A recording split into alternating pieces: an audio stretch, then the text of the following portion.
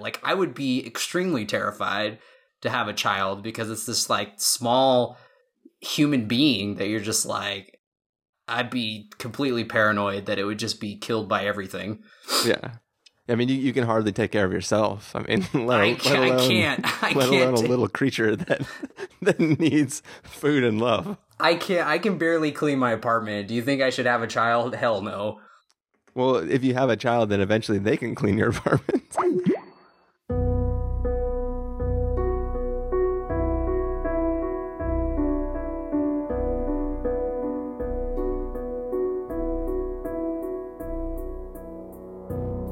Hello, everybody, and welcome to the Spoiler Warning Podcast. This is review number 406 with a review of Midnight Special. I'm Christopher Schnese. Yeah, I'm Carson Pasher. You know I am. And I'm Stephen Miller.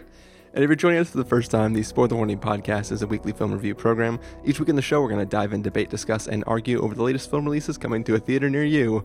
This week, we are battling some battery issues, and we are talking about Midnight Special. We don't need to ask how we're doing because we know that we're doing frantically. So, yes, we lit. How much battery do you have now, Stephen?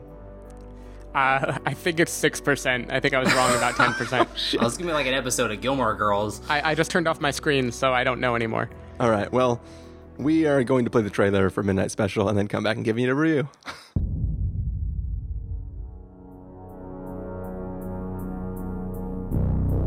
What do you know about Alton Meyer?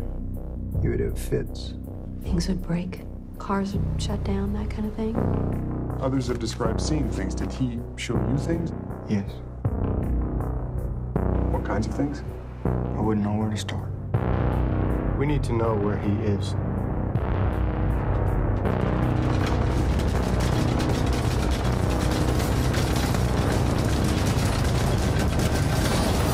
You'll have no clue what you're dealing with, do you?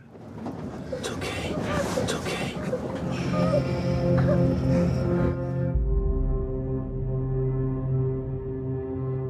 Let's go! Move it! Move it! Move it!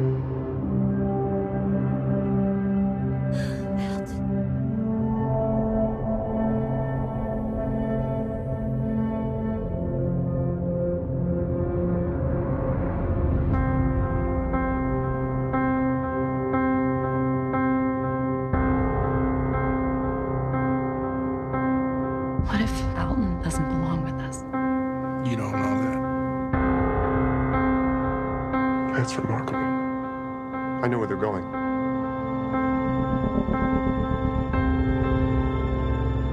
He believes in something. Good people die every day believing in things. You don't have to worry about me. I'll always worry about you, Alton. I like worrying about you. That's the deal. It's okay. I know why I'm here.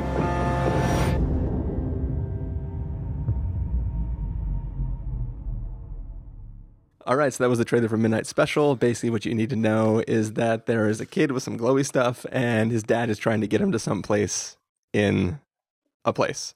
All right, so You guys really don't need to rush. I know I'm going to drop out before the episode is finished. We're going to let you, Stephen, go first and tell us what you thought of Midnight Special.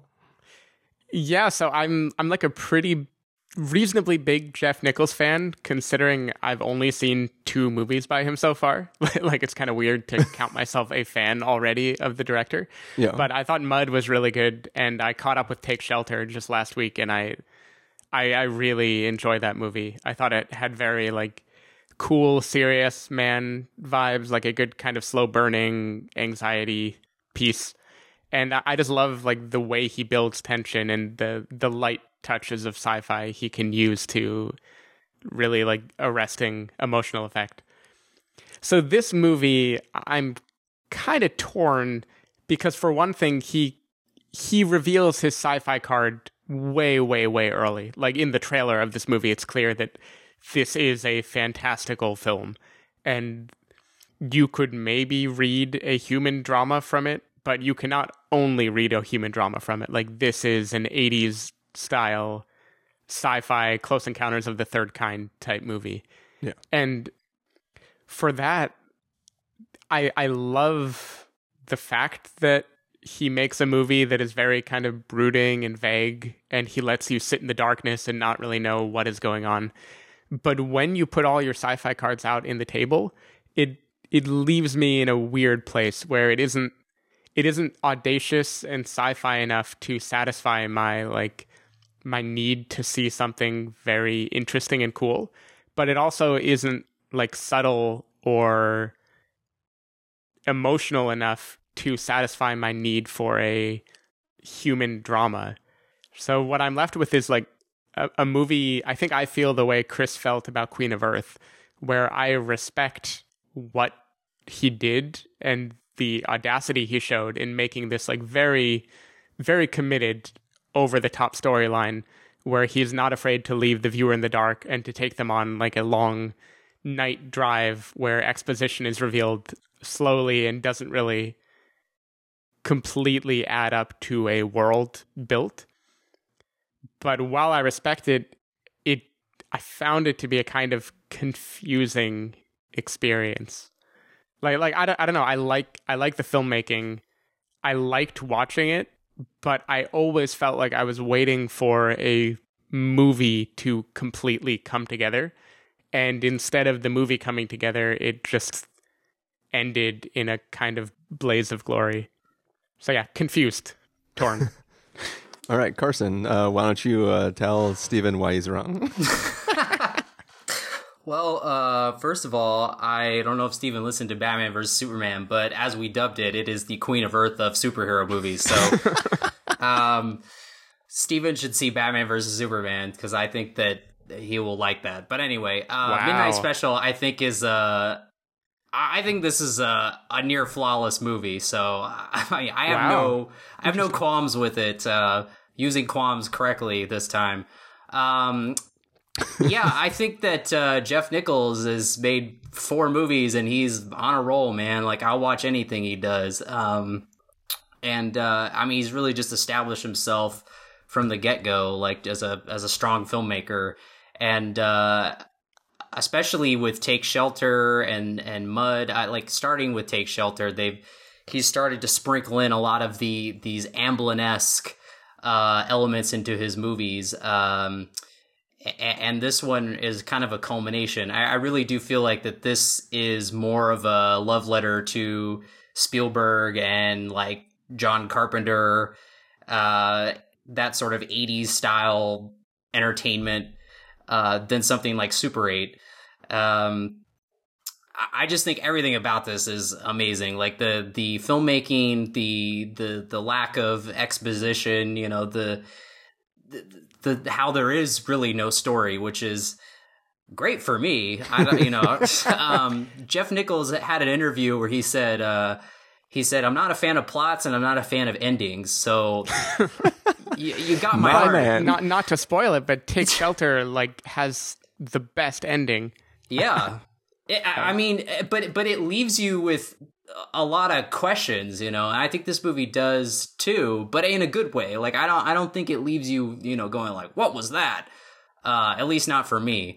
And I just think that, you know, he has a very, very, his style is just very, it's very throwback. I mean, this movie almost every frame of this movie almost made me cry because it just felt like I was watching a movie from, you know, 1997 or something, and I was a child, you know, seeing movies, and that's what this movie feels like. I feel like this, and the same thing with Mud too. I feel like Mud really felt like a kids movie. It would have been a kids movie back in the 80s, and I feel like this movie kind of would have been too, like oriented toward families and stuff. And I think that sort of entertainment is missing nowadays. So all around, I had no problems with the ending. I thought that I was totally on board by then. All the actors are magnificent. Joel Edgerton proving once again that he's like low-key best underrated actor working right now. So yeah, it's all really, really good. The score is really great too. And that nighttime photography, like all of his movies, it definitely inducing. it is tonally very, very cool to watch. Yeah. Not going to disagree with that. Yeah, I mean, like the look of it is very. That's why it feels very Carpenter-esque, especially with all the lens flares and just the way how you can just see everything at night. Usually, you know, nowadays you just get like such crummy like night photography. It just all looks so terrible, but this is just really, really well done across the board. So yeah, I'm done. That was my non-ending. It was a tribute there. Well, so I got to see this film in with a Q&A with the director. So I have the rare experience of being able to make assumptions about the director and have him confirm them, like in the Q&A part of the thing, which was definitely interesting, because this film, while I enjoyed watching it and I had a good time in the theater, it definitely is not like a schnazy movie. It is not a movie where I feel like the director/writer knows all the details that he isn't presenting to the audience. And listening to him talk about his motivations for the film, like, this is first and foremost, I mean, I'm going to paraphrase. I don't want to say exact quotes from him, so please don't quote me. But basically, this story derived from like two places. One is he wanted to tell a story about fatherhood, and two, he wanted to do a road movie set at night. And this film executes both those things really well. And I like what he did with those things. But they're like, you know, somebody in the Q&A like raised their hand and was like, "Oh, did you have a backstory for X?" And he was like, "No, I didn't." Like, there are elements of this. That's badass right there. No, and he said it. By the way, my laptop is about to crash. I'm going to text you guys live during your conversation and continue in this. You can actually still hear us. That's right. Yeah, so you're getting a live chat. I'm just about to lose my microphone and laptop, and I don't want to like corrupt the file. All right, yeah, good. No, that's a good idea. We'll get a play-by-play. Later, guys. It's been fun. Okay. Light is shining out of my eyes right now, and crazy shit is happening. So anyway, so as we're technically losing Stephen, we're losing his voice. So basically the like, and I'm fine with that answer, because it is a very confident. It's not just a, hey, I didn't think of this. It's literally, this wasn't something he was concerned about because he had a very specific story that he wanted to tell. And listening to him talk about the background for that story and how he's like, it's a story about somebody who's dealing with like being a father and whether, you know, the decisions you make are the right ones for your child and stuff like that. Like, all that sounds great. And I appreciated this level like 14 times more, which is an arbitrary number I've come up with. Like, I really appreciated what he made with this film, hearing him talk about it. And like, I don't fault him for the decisions he's made, but like, for me, it's definitely a film where things are happening because that is the thing that the director/writer thought would be interesting, but not that he has one cohesive narrative. Like, the sci-fi elements are here only so much as they support the father narrative, as opposed to being a fully fledged sci-fi film that just happens to have elements that deal with fatherhood. Like, so it's a film that's interesting. I enjoyed the ride, but it didn't deliver on the things that really excite me about any genre film. So yeah, does that make sense? I guess. I mean, I don't know. Like, I thought there's all kinds of exciting stuff in this movie. I mean, I just thought like the mystery of it, the intrigue, would be enough to make at least you want to, you know, pick it apart and see, like, you know, what does this all mean, you know, and stuff like that. Well, no, like there is mystery and there is intrigue, but the problem is there's not answers to look for.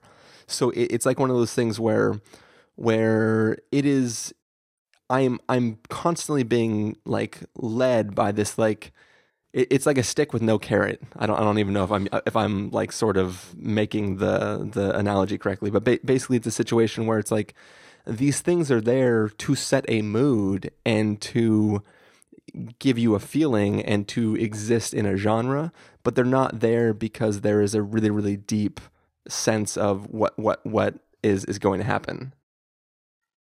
Steven is saying that he's surprised you didn't like it. because this has the same strengths and flaws as The Guest. No, Stephen, that is not correct. Awesomely made throwback that lives or dies by the model and genre beats. I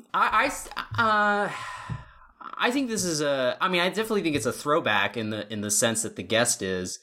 But I think this is even less has less of a plot than The Guest. Like it's way more stripped down. And I think which is weird because The Guest is basically like the entire movie is just an elevator pitch. Like, what if this guy showed up and then shit got real?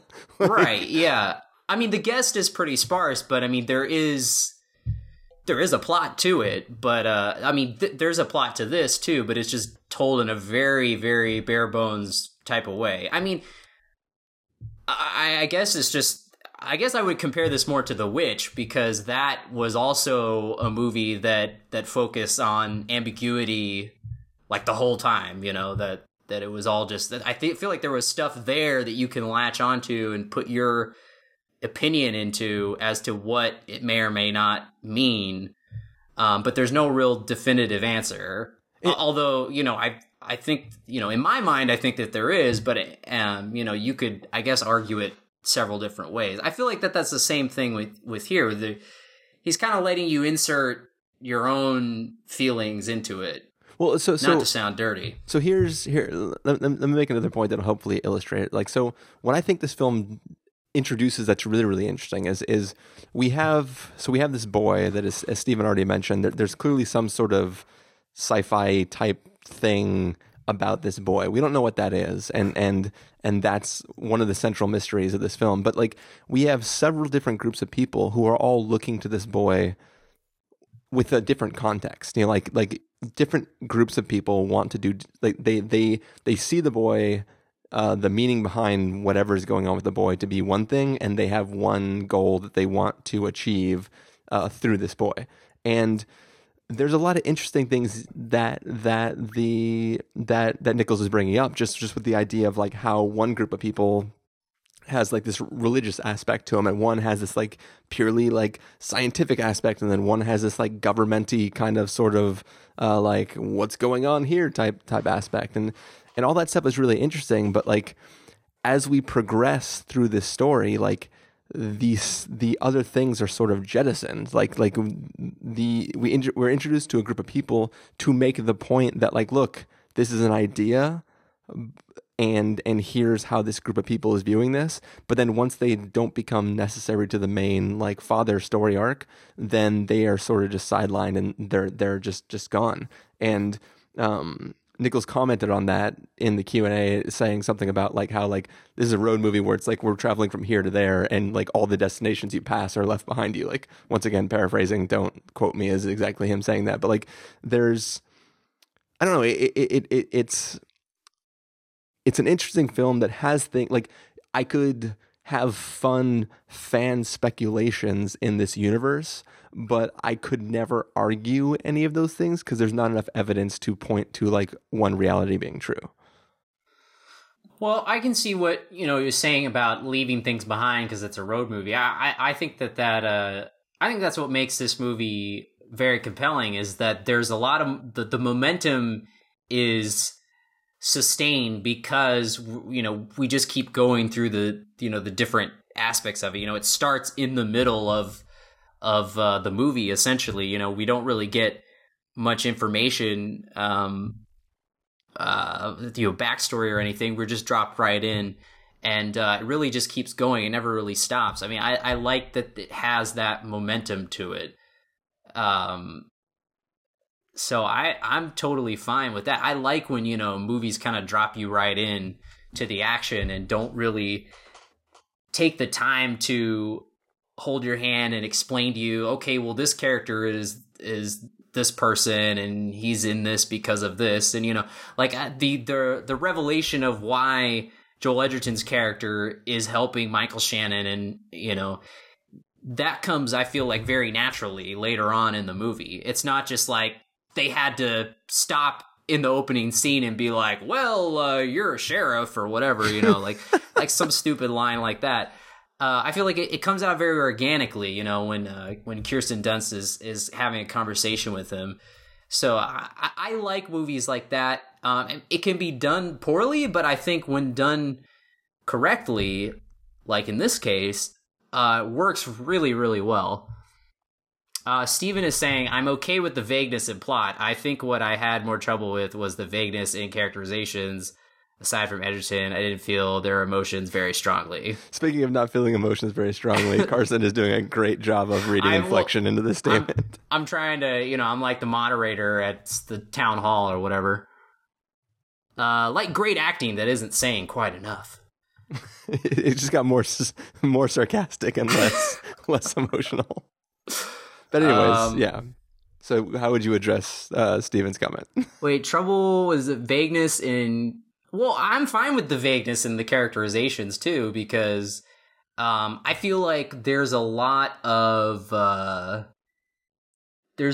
acting done, you know, just by expressions and stuff, which is something that Jeff Nichols brought up in this interview I watched, where, you know, the reason he keeps working with Michael Shannon is because he's a very expressive actor and he can actually pull out more lines from the script because Michael Shannon, you know, can express certain emotions on his face, and you get these reads, you know, from him that like, oh, this guy has been through this or whatever. I think that was totally fine. I mean, I totally bought that his character was this, you know, this father who was struggling to regain his son and go through this whole ordeal. I didn't need any more than that. Like that was interesting enough. Him in the moment, you know. Again, I didn't need any other like, oh, hey, remember, like something like that. I didn't need any of that. Like again, like I think that it's totally fine. The actors completely sold it and made these characters more than just, you know, father type person. Father figure, yes. Yeah. Gotcha. And there's something else I was going to mention. Oh, the kid in the movie who was in St. Vincent. He's really, really great. Like, I mean, I didn't really care for St. Vincent. Like, I thought it was just an okay movie. But this kid is of the old, like classic child actors, you know, like from the 80s, where like kid actors were like serious. They're not just like dumb wiener kids who are like a product of the Disney Channel, you know, like Jaden Lieberher, however you pronounce his last name. Like he's got that, he has that like old presence, that like kind of like wise, I don't know. He's very good. Like I think that, it was well cast, because if they didn't have, I'm sorry, Steven just texted. I was waiting for Carson to try to not read the thing that says no need to read this aloud. Yeah, I can't multitask here. So yeah. The kid was good. That's what I was saying. It could have gone really badly if they had gotten some like really annoying kid.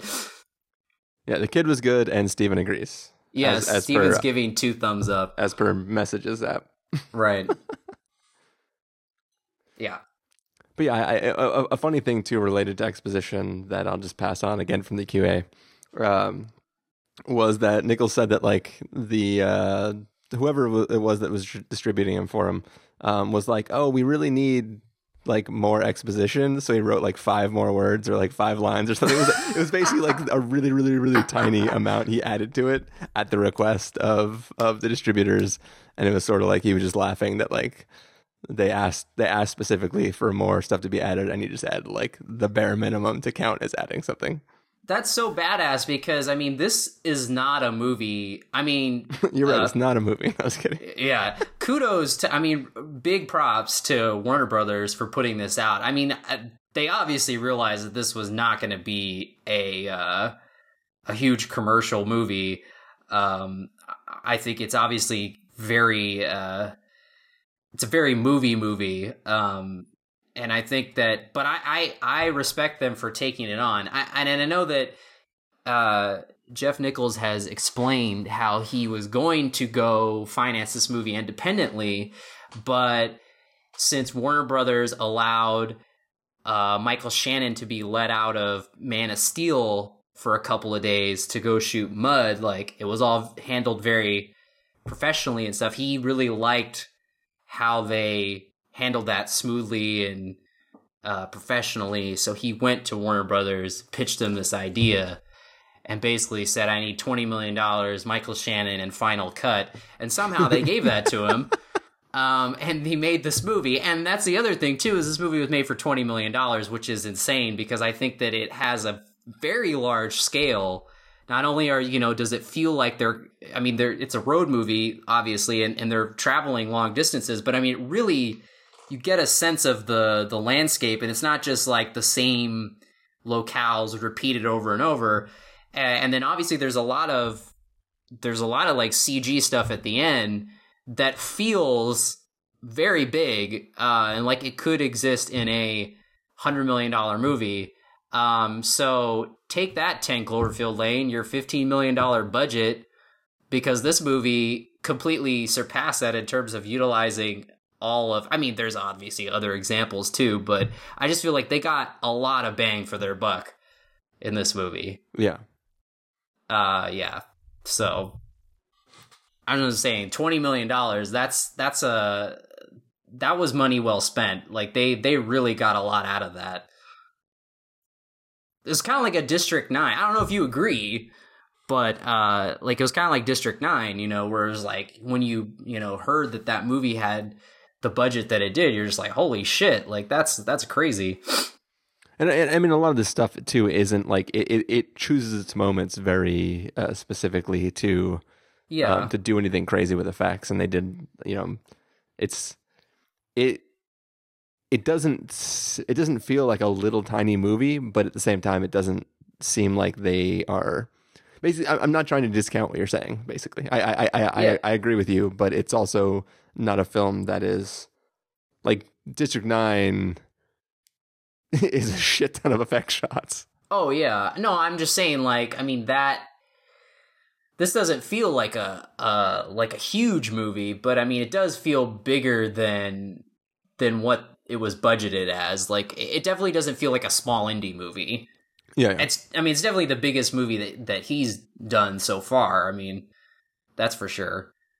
I'm just saying that like it would be interesting to see him do a big scale movie. Because I feel like he would get he'd get a lot of mileage out of his budget. Now, I don't know if they would, what studio would let him do like a $100 million plus movie. Because when you're getting over, 30, 40 million, that's when people start, looking over your shoulder and are just like, okay, well, what are you doing with our money? Yeah. So I feel like, like how you said, where he kind of just like added in 5 more lines of exposition. I feel like, you can get away with that on a movie that's 20 million because that's nothing to them. They're more like, likely to let that pass. Yeah. Anyway, I thought that this is I mean, if it's not in the top 3 of my favorite movies this year, I will be shocked. There's still a lot more year to come. There's still a lot. You haven't seen Captain America Civil War yet. Oh gosh, that's gonna be number 1 right there. Civil War. I would love a world in which like if you liked Captain America Civil War more than you liked Man of Steel or friggin' Batman v Superman: Dawn of Justice. Oh, well, if that happens, we probably would know that hell is close to freezing over. Or Steven says, or God's not dead too. Yeah, that's what I was laughing at. Oh, okay. God's not dead too. Nice. Yeah. Well, yeah, I mean, I don't have a whole lot more to talk about this film. I mean, like I said, it's a film that I enjoyed, but it's a film that I wanted more from, just because it's doing an interesting enough thing that it demands from me more in like I want to know that Nichols really knows the extent to which the religious group, the government group, like the boy himself, the other stuff that I won't say. Like, I want to know that that is fully fleshed out in his head, and like from his own mouth, it's not, because that's not the story he was telling. That's just the backdrop to the story he was telling. And while I respect that 100%, and I think that he nailed the execution of what he was trying to execute on, it leaves me wanting a deeper sci-fi film that we didn't get. Yeah, it's interesting, you know, because like it feels like it has a lot of depth to me, and there's a lot of backstory there. But that's why it's interesting, you know, that it's just a completely different method of approaching it. You know, on the flip side, like someone like Tarantino, where he's writing like just reams and reams of backstory for each character, and you know where they were before, and so yeah, it's just interesting hearing that, because it feels like it's there. You know, maybe he does have an idea of what that backstory is, but he's just like, you know, I didn't want to go any further than what was there, so I don't know. Yeah. I just think that he has an idea for, like, he has an idea, but rather than develop that idea, he concentrated more on the thing that was really important to him, which was like the main overall narrative of the events that are taking place in this, as opposed to like the truth behind what is taking place. Like, this is a film about people experiencing certain events, not about the cause or the rationale behind those events. And that's definitely a legitimate thing to do. It's just, when I watch a film of this type, it really brings out this curiosity in me. And like, my favorite films are films where I feel like that person could talk to me for hours over beers about this world that they dreamt up. And yeah, this film, the person can just talk about the personal nature of which the story comes from, and not like, they aren't breathing life into a universe. They are speaking from the heart about a subject that is important to them. Yeah, which is not. Yeah, I said it already. Well, I mean, I like that. You know, he added a personal. You know, that he made it about him becoming a father for the first time, and that he made it personal in the hopes that, you know, other people would find, you know, kind of their own personal stuff in it. Yeah. I think that's always, you know, the best movies is like when they're making a movie for themselves, you know, which is why you gotta love, or is why I love Batman vs. Superman so much, is because Zack Snyder made that movie for him. And he don't give a shit what anybody else says about it. So he'll be like, you guys, Justice League's coming at you, and it's probably going to be even more crazy than this. Yeah. But I will say the other thing, which I like, is that Jeff Nichols uses, I'm assuming it's his brother, some family member, his name's Ben Nichols, to do all of the songs and music for his movies. And he did another theme song for Midnight Special, which is amazing, when they actually sing the title, like the old school 80s style theme songs. And he did one for Take Shelter also, which I think is so, like, that like seals the deal right there. For me, like, I was already like, this is already a fantastic, near perfect movie, but the fact that, like, once the credits started rolling and that song came on, I was like, oh shit, if he actually does the title theme song again, that's really gonna put it over the top. So that just like, for me was a huge, like, extra like, you know, icing on the cake. Steven's texting again. Oh, he's saying he's really afraid of father. I was trying to read it in my head, so I didn't sound like I was just being a robot. Yeah, no, yeah.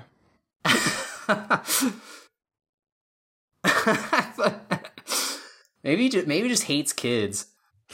No, he's scared about all the responsibility that comes along with being a father. I'm not a father, and I totally get that. Like, I would be extremely terrified to have a child because it's this like small human being that you're just like, I'd be completely paranoid that it would just be killed by everything. Yeah. I mean, you can hardly take care of yourself. I mean, I can't. Let alone a little creature that needs food and love. I can't. I can barely clean my apartment. Do you think I should have a child? Hell no. Well, if you have a child, then eventually they can clean your apartment. Oh, that's good. Yeah.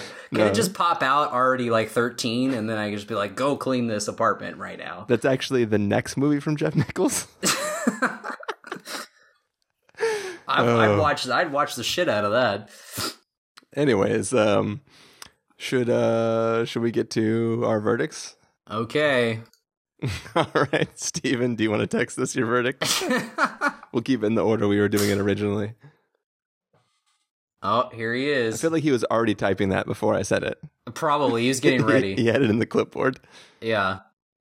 All right, you have to read this, Carson. Okay, he says, verdict. I think if it had pushed the mood just a bit more, it could have hit a similar chord to another amazing low-budget 80s sequel flick, Drive. Just fell a tiny bit short, went way more subtle, which I respect more than In Love. I think he means I Love, guys. But I still dug it, though, and I'm very excited to see what Nichols does next. Recommend with a caveat. Nice. There you go. Carson? I'm giving it a must-see. I think I stated that pretty clearly. Done. Must-see, period. Mic drop. Yeah. See you later. Oh, for reals? Okay. No, I was just saying mic drop.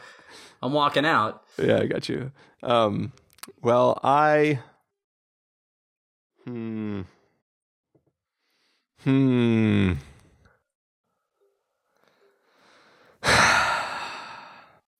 know, I'm being super wishy-washy here.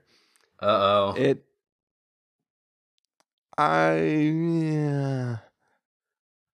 I think I am very me, and I don't want to give it too low a score because I think people could miss out on an opportunity on something that might not affect people, like not affect, but might not let people down in the way that I get let down by movies. So I guess I'll leave it as a recommend with a caveat.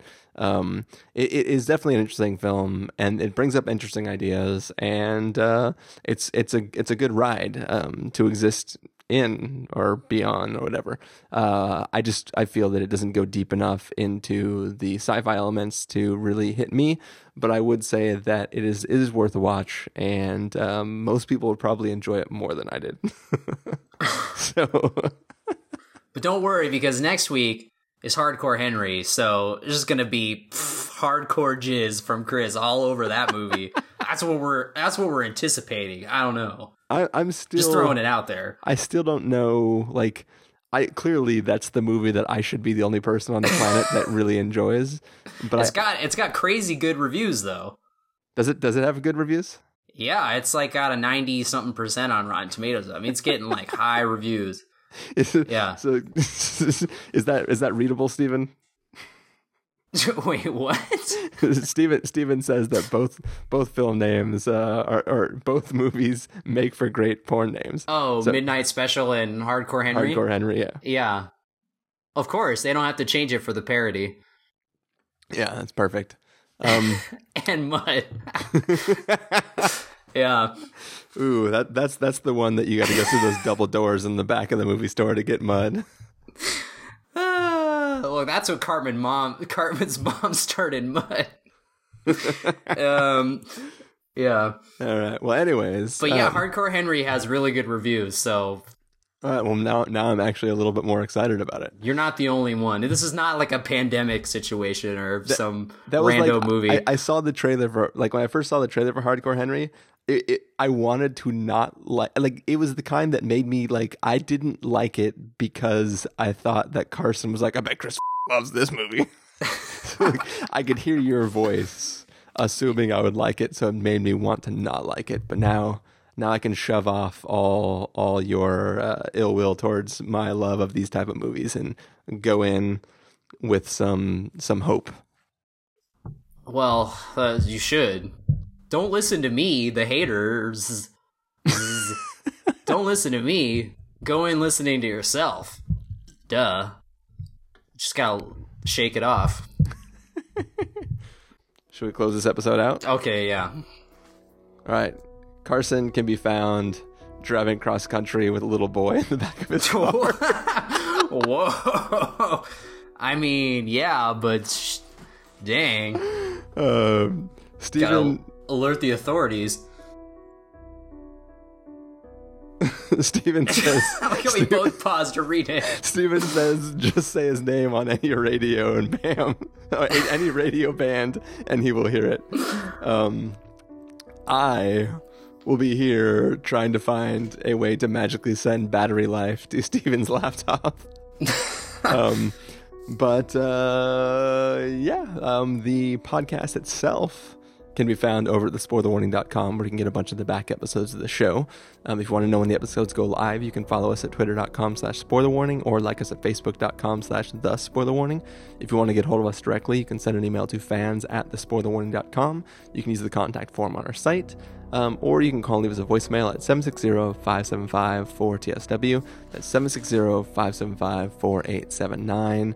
Apparently, next week we'll be bringing you a review of Hardcore Henry, so...